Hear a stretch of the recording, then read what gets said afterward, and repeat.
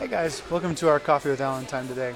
I wanted to talk about something today that's is very multifaceted. I'm trying to figure out even like how to lay down, put my finger on what I'm really the main point.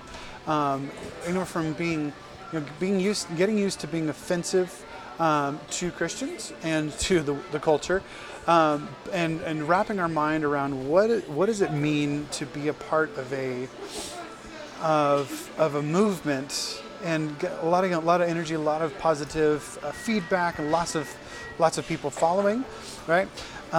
Only for that movement to lose energy, lose steam, lose numbers, and then it dwindles down to just a handful of people. And what that does to our hearts and our spirits, and what do we need to get used to in our lives and in our faith, in going into the culture, going into the world, going into our lives ahead of us,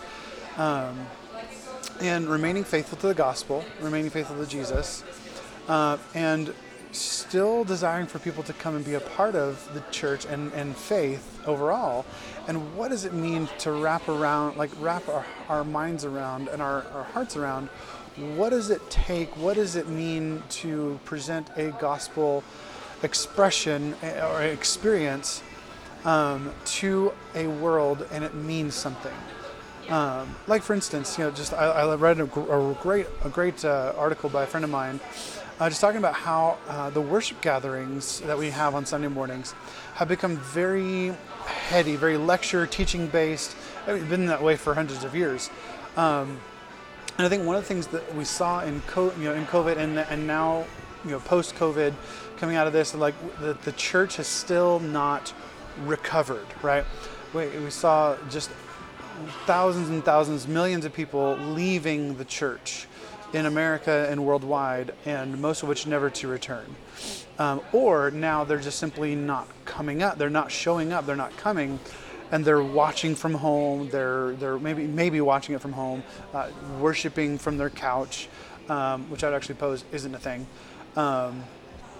And so there is this element where the church experience, in order to go forward, is an experiential experience, not just a knowledge base, not just a Bible study, not just growing in our knowledge about theology and God and the Bible, but it is our faith has to be on the forefront of our mind, a experiential faith, not simply a knowledge faith. Because that's the thing. Like, you cannot come to faith through knowledge.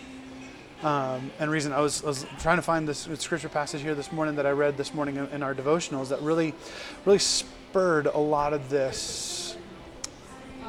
It seemed like God got us laying the foundations for this Coffee with Alan time today. In this thought that you cannot arrive at at faith. You cannot come to faith in Jesus specifically through knowledge. It's got to be because you experienced the living God. You experienced the living Christ. And so just stirring in me, like we read about this. We read about this in John chapter 6 this morning in our quiet time, where Jesus feeds the 5,000 people. Like, it's crazy, amazing miracle. And then, what does he do? He runs away. He goes and he pulls away and he goes out in the mountain somewhere, and he tells the disciples to go ahead and go ahead of him. And they do. Like, they go ahead and they sail across the Sea of Galilee, and they end up across the sea in this area.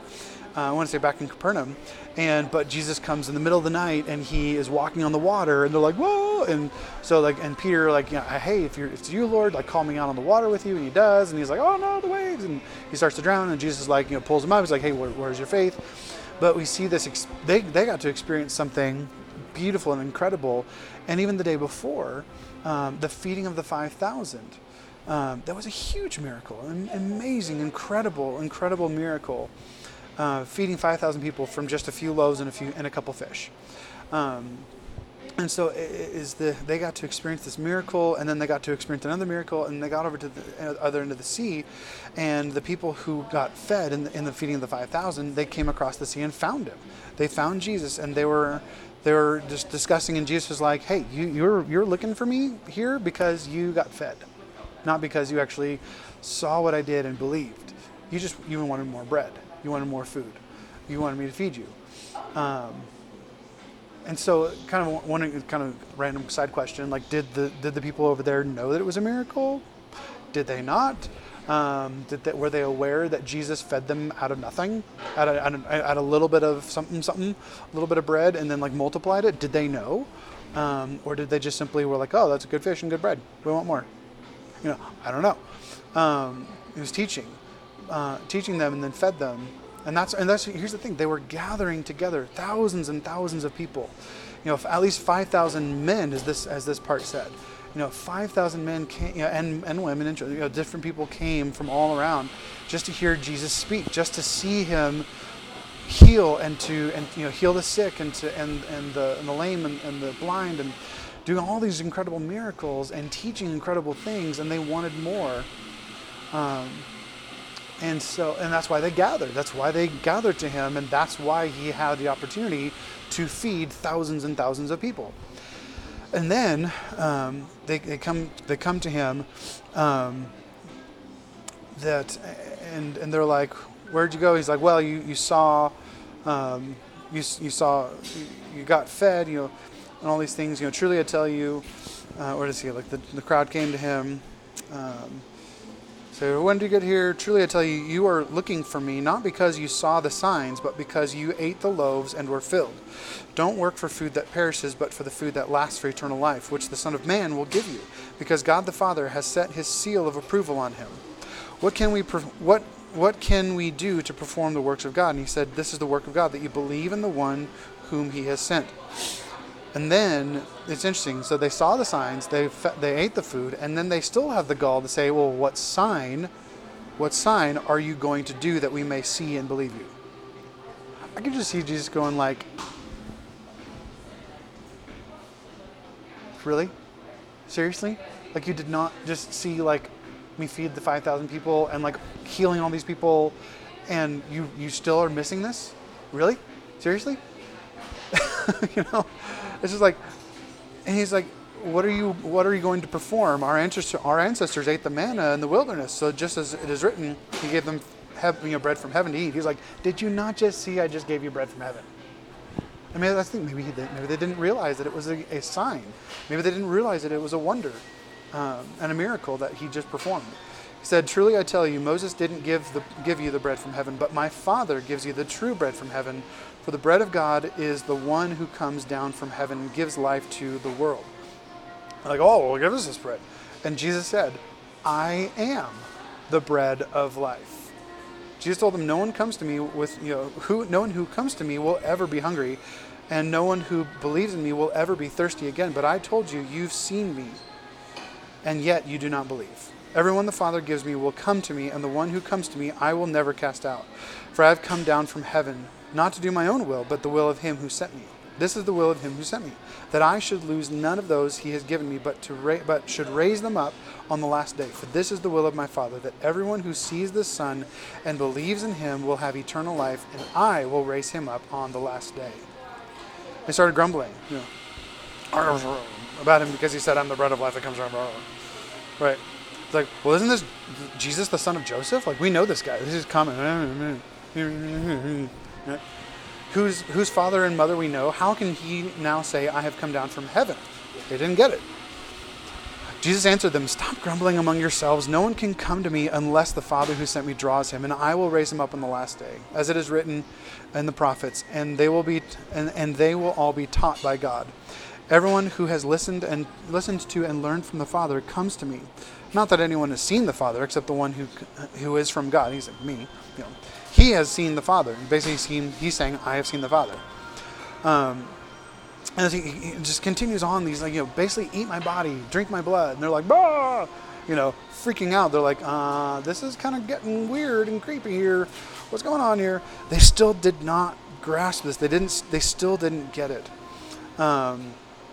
Basically he said, and we'll get this, your ancestors ate the manna from heaven, and guess what? They died. But the one who eats this bread will live forever. You're basically saying, follow me, ingest me, understand me. He said, therefore many of the disciples heard this. They said, this teaching is hard. Who can hear it or receive it, accept it? Jesus, knowing in himself that the disciples were grumbling about this, and here's the thing, listen to this, the disciples. This is not just simply the 12. This is like the 12 plus the many, probably even hundreds more. He had like an entourage, a posse, right, that was following him. They started grumbling and he said, does this offend you? Then what if you were to observe the Son of Man ascending, to where he was before? It's like, will it take me like shining in my glory and like rising up physically into the heavens? Which is funny because he later did. And they believed and worshipped, and he said that there was still some that doubted, right?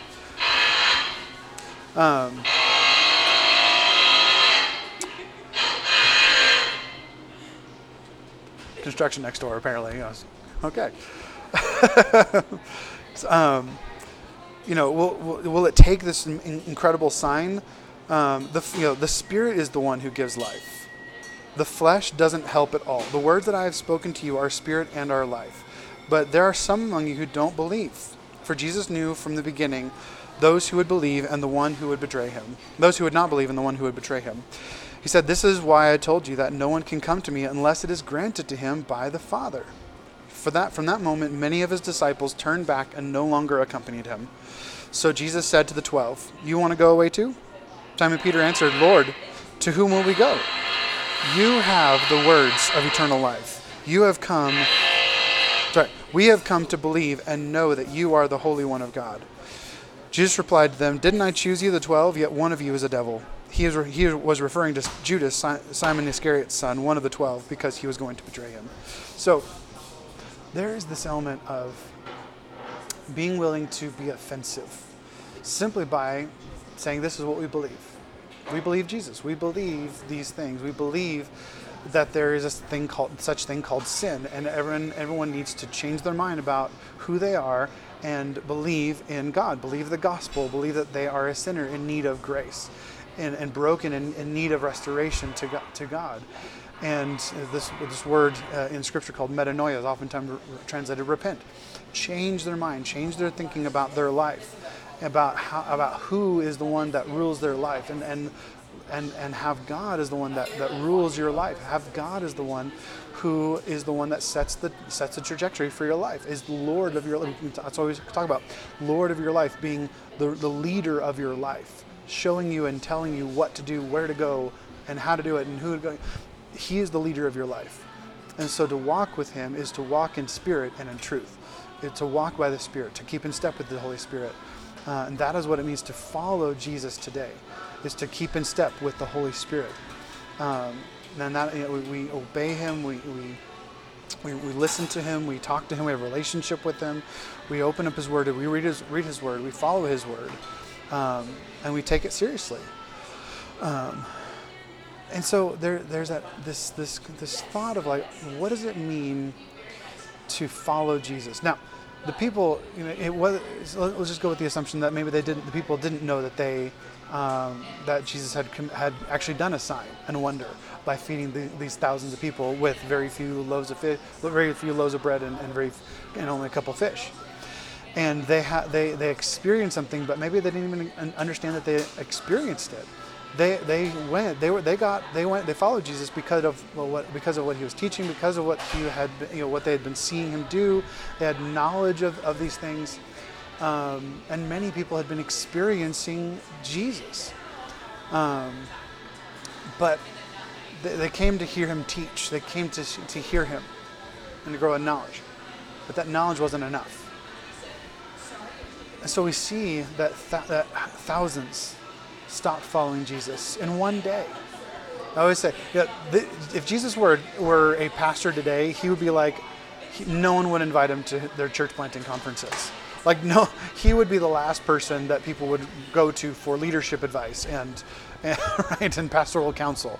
So there's just that element in our modern day church today, that we, for some reason, equate numbers and population in the church worship services and programs to success and effectiveness, right? Yeah, Jesus He valued people who followed. He valued people, even if it was just a few, who devoted themselves to following him, who devoted themselves to him and to not just to his teaching, but to experience him, to experience what he did, experience the miracles, experience his divinity every day, and day in and day out. And so I love this part of the post, and I'll just read it here. This is Jason Bowker from First Baptist Bozeman. He was saying, he's quoting this guy Ronner, basically saying, he'd been reading this guy, so I think Ronner is arguing that in a postmodern, post-Christian world where cultural Christianity is no longer a thing, and average Americans no longer flood churches on Sunday mornings just because the doors are open, people will be decreasingly interested in Christianity unless they actually, both personally and communally, encounter and experience the presence of God on a regular basis. The author Brian Zand says a similar thing by saying the faith of the future will be sustained by an experience, not an argument. In short, our faith must be tangible and real. It must be practiced, not just understood. It must be lived out, not just believed in. It is not experienced, and if it's not experienced and practiced, it simply won't last. Which is why we've worked hard at churches in Bozeman First Baptist to cultivate a posture of awareness. I am convinced that God is always at our world and in our lives and in the world. If we only have eyes to see, so as we seek to grow in our faith, we must constantly strive for ways to experience the presence of God, rather than information to understand about God. He continues on a little bit later. He says, because if Ronner and Zand are correct, however, this also has a huge implication for how we can best connect with our world through evangelism and mission. Because if our post-Christian world is no longer interested in and will no longer be swayed by a rational argument for faith, then it's incumbent upon the church to both embody the presence of God and for the world, and to help the world recognize and experience God's presence. So basically saying, that we're looking for an experience, not simply knowledge, right? It's understanding that we follow a God who wants to experience life with us, who wants us to experience our life and our faith with him. I mean, think about that. The disciples followed Jesus. They got to see and experience his miracles every day. They got to hear his words, yes, and learn and grow in knowledge, and be around the campfire with Jesus and understand his intention in his heart, right? But it's this, and they also then got to be in the boat and see Jesus walking on the water. They got to see Jesus healing. They got to be a part of the understanding that they had nothing. They had 5 loaves and 2 fish, and they got to have that understanding that with these things, he miraculously multiplied them and saw thousands of people being fed by this very little. They got to experience Jesus. And that is what it means to experience Jesus. And I love what he's saying, what Jason's saying here, is that people need to experience Jesus in order to know Jesus. They can't just simply know about him and feel like they're, and us feel like they're experiencing them. Like, know him and then experience him. I think people need to experience Jesus in their lives and then get to know him. Like my friend Mindy as well. I love her story. Just that she came and there was no earthly reason why she should have come to faith in Jesus at all, and yet God interceded. I love those words. But God, interceded, came in, and she experienced the living Christ, personally and relationally through a friend. And then now came to the knowledge of Jesus Christ, and now is growing and growing and growing and growing and growing. This is the way that Jesus brought most people to him, was by experiencing him and then them knowing him, getting to know him. And so we can't just simply get people to know Jesus. That's why I said, think about Nathaniel, the calling of Nathaniel. I think it was Philip who came, and he said, come and see, we found the Messiah. He's like, Jesus of Nazareth. Like, oh, can anything good come out of Nazareth? Really, can a Messiah come out of Nazareth? Right, I don't believe it. And what did he say to Nathaniel? Come and see. You don't believe because I've told you these things and giving you knowledge of these things. You need to come and experience him, and then you will believe. Come and experience the living Christ, and then you will believe that this is the Messiah, that this is the Holy One of God.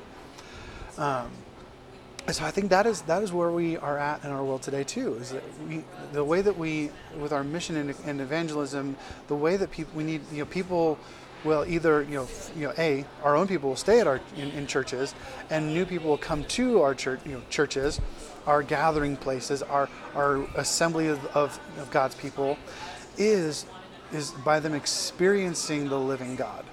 And there's the question: do people experience the living God in our Sunday morning gatherings, in our discipleship relationships, and in our small groups, in our discipleship groups, in our what we have at Shift Church called ACT groups, right?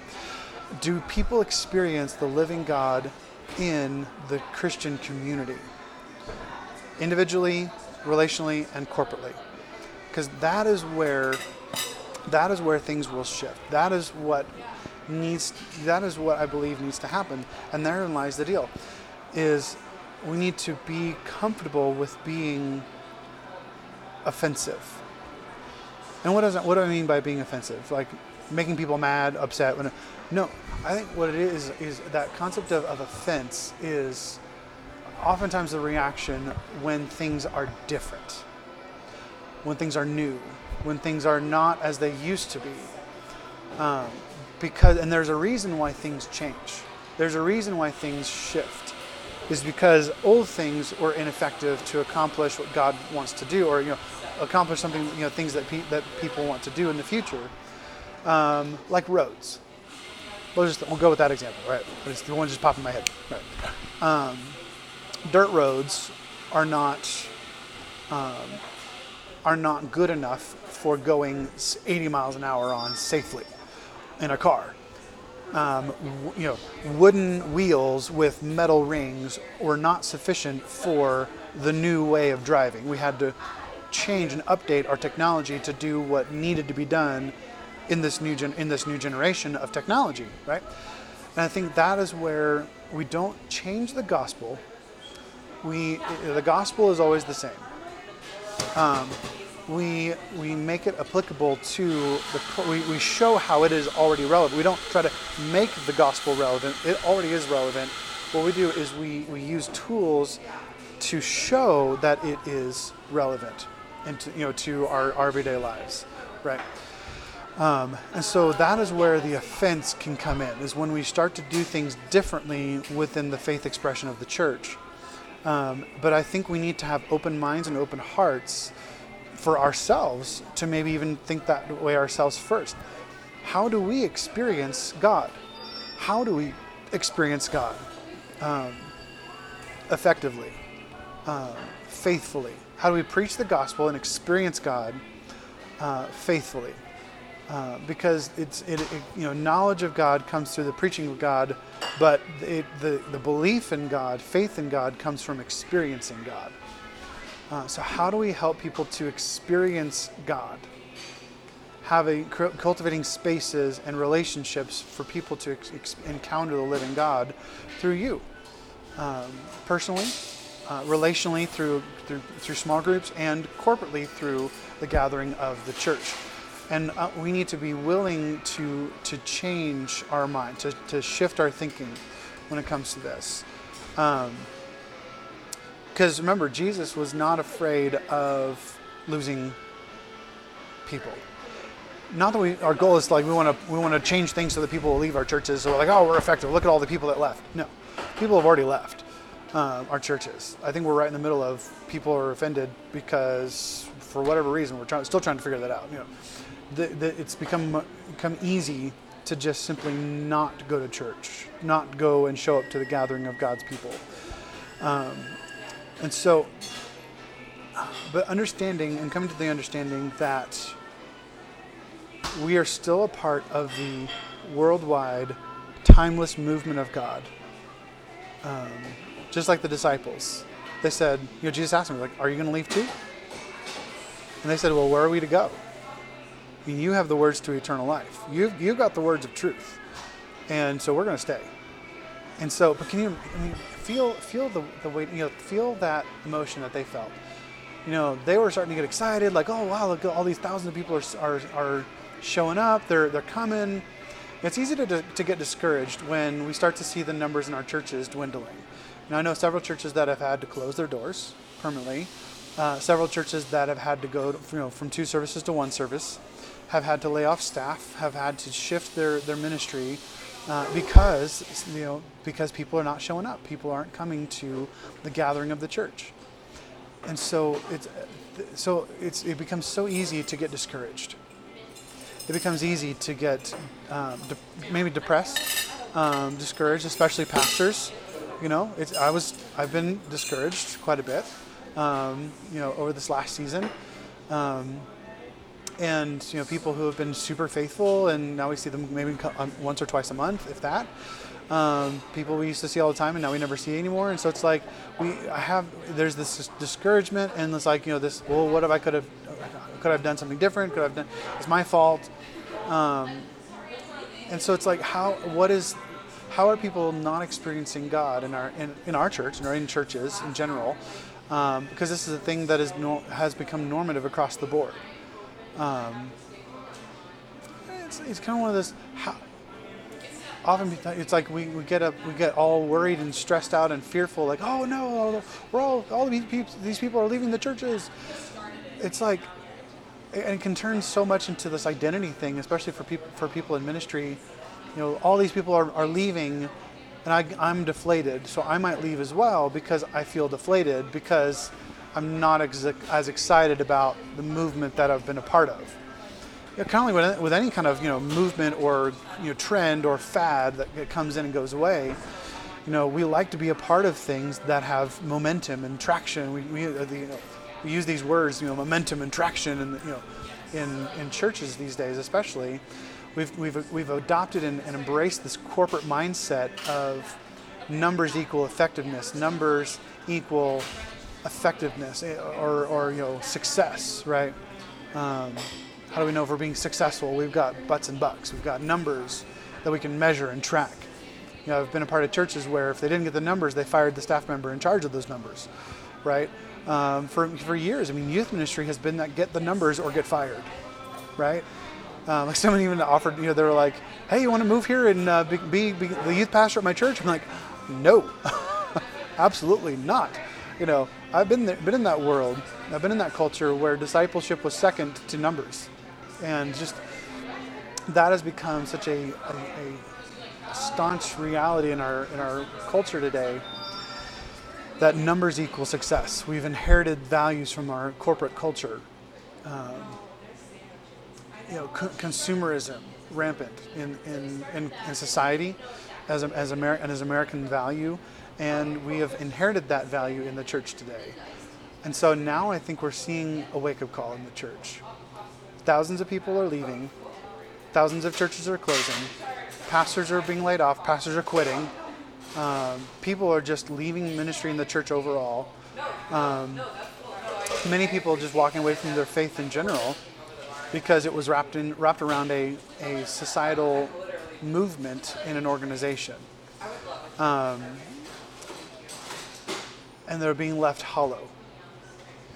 And here's, I think, one of the main reasons why is because people put their faith in the movement, not in the Jesus of the movement. They put their value in the celebrity statuses of either the person, the pastor, the celebrity at the top, or in the church as their celebrity. They worshipped a brand, not a Jesus. They worshipped a brand, not a Jesus, not a Savior. And so how do we help people to experience the true Jesus, the true Savior, experience God Himself in all of His glory and all of His goodness? And that's a great question. One that I've been wrestling with for a while. As we've had our coffees with Allens and trying to think about what to talk about. We've had our theology pub that I lead every other Wednesday night, and just asking people, like, what is important to you in your faith? What does it mean to engage and to be devoted to Jesus? Like, why are you devoted to Jesus? Why would you what is important to you in your faith, to grow in your faith, to walk in your faith, to continue in your faith. If you could put your thumb on it, put a finger on it, what is the most important thing that you value in your life and in your faith that maybe the church is missing? And how do we engage with that?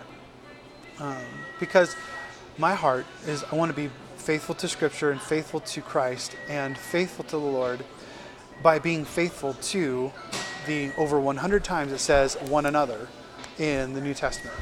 And maybe that is where the offense is going to start to arise in the church, is when we start saying the church is all about the one another. The church has not been all about the one another in the past. And so we are changing things dramatically, radically, to make the church all about the one another.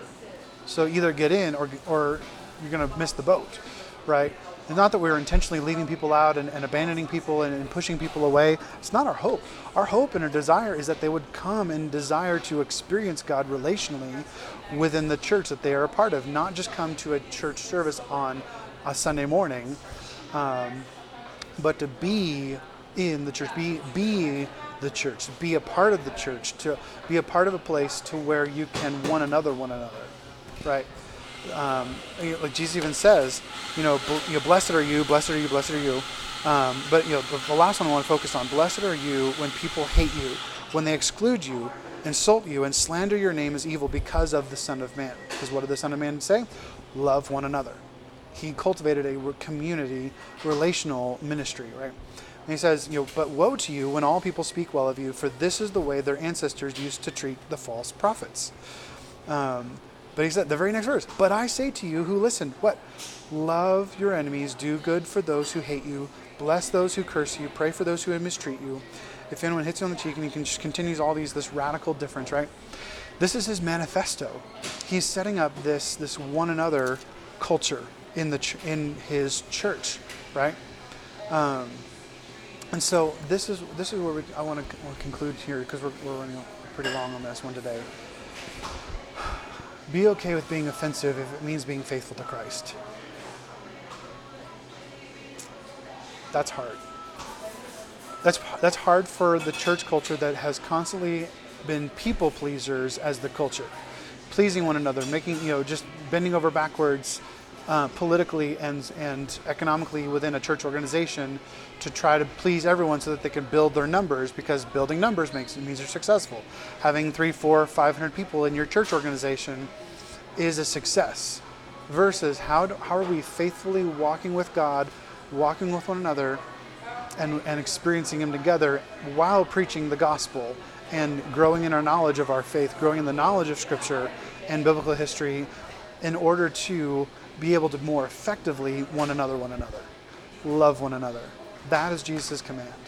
And so it's so easy to become offensive when we start to truly encounter and engage in living that way. Think about it. Jesus was offensive to the religious rulers of his day that had one culture that they were living in, the traditions that they had built over hundreds of years, and he was coming through and obliterating all of them. He became so offensive to the religious, to those who were so stuck in the ways of the past and the way that they were taught by their ancestors and their ancestors and their ancestors, that started off good and beneficial because they wanted to stay faithful to God, and so they cultivated this whole religious system so that they would still continue to be faithful to God. But what happened is they started to actually offend God by their inability to truly be who God had created them to be. So that, I think, is where we're at in the church today. We have cultivated such traditions that we're not willing to actually abide by and follow the mandates of Scripture to truly experience the living God. And so this generation is uprooting a lot of these things and going back to a new generation, a new way of being, a new way of doing things, to try to go back to the origins of the early church and to see what was it that made this church so special, made this church so powerful, and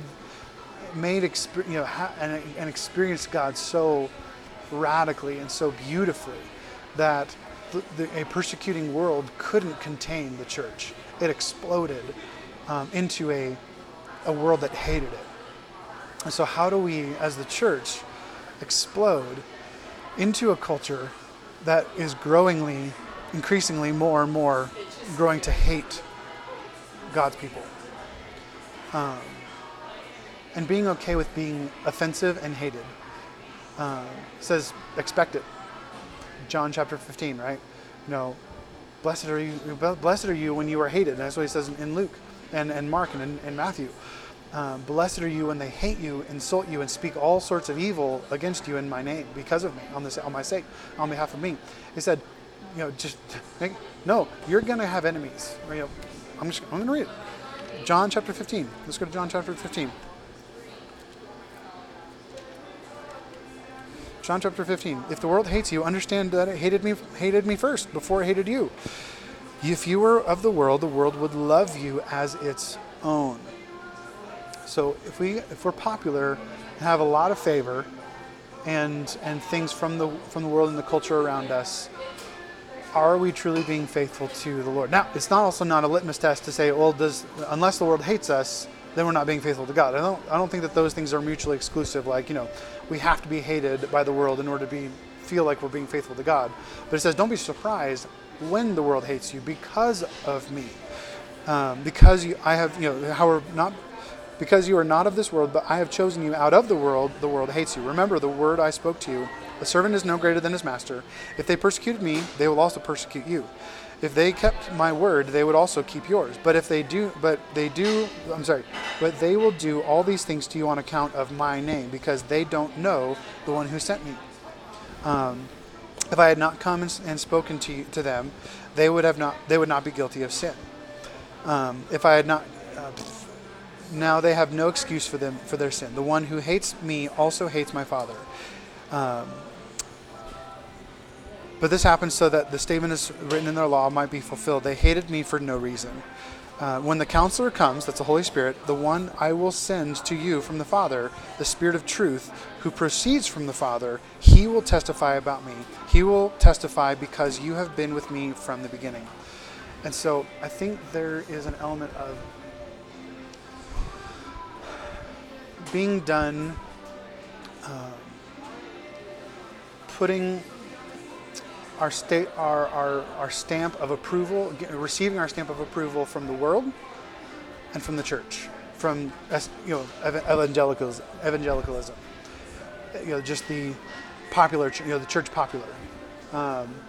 We're being effective, we're being faithful because the world likes us and the world accepts us, the world is blessing us, the world doesn't hate us, and the church is affirming us and celebrating us and what we're doing as a church organization. I think we have to take both of those away and say we need to be faithful and we are being faithful and effective. We have a belief in this because God says so. Because we feel in our spirits, we sense in our spirits that we are being faithful to the gospel, to the one another, whether we are accepted and welcomed and received and affirmed by the world or by the church culture. We have to be willing to be offensive, to do what is right and faithful to God. Walk by His Spirit, keep in step with His Spirit, and keep engaging with Him. Now, I think that's all I got, at least for today. So, again, this is something that is this has been a discussion for a while, and still I have a feeling it's going to continue to be a discussion, and something that I'm thinking through and praying through. How do we help people to experience the living God? Write your notes in the comments, and maybe your thoughts, or hey, shoot me a message. I'd love to sit down with you for some coffee. So let me know. So, love you guys. We'll talk to you soon. Bye.